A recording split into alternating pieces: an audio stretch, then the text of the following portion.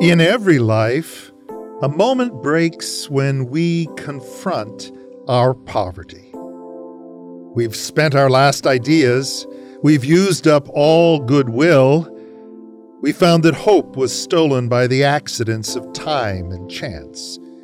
And so we turn to self-help books, to watermelon diets, to exercise extremes that promise to renew our bodies and our minds.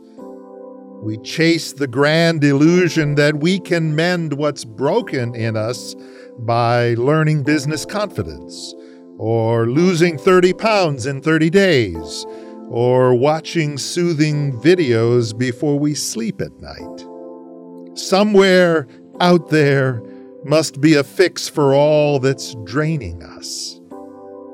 And we are then both wrong and right.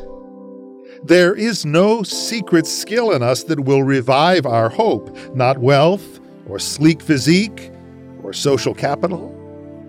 But there is someone who has pledged to give us his abundant life, where shame and doubting are no more.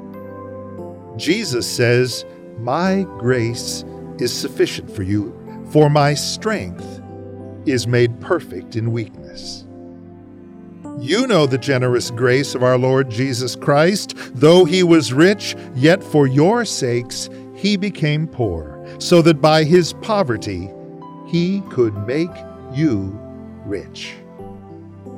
Receive the grace that gifts you Christ's abundant joy, and stay in it.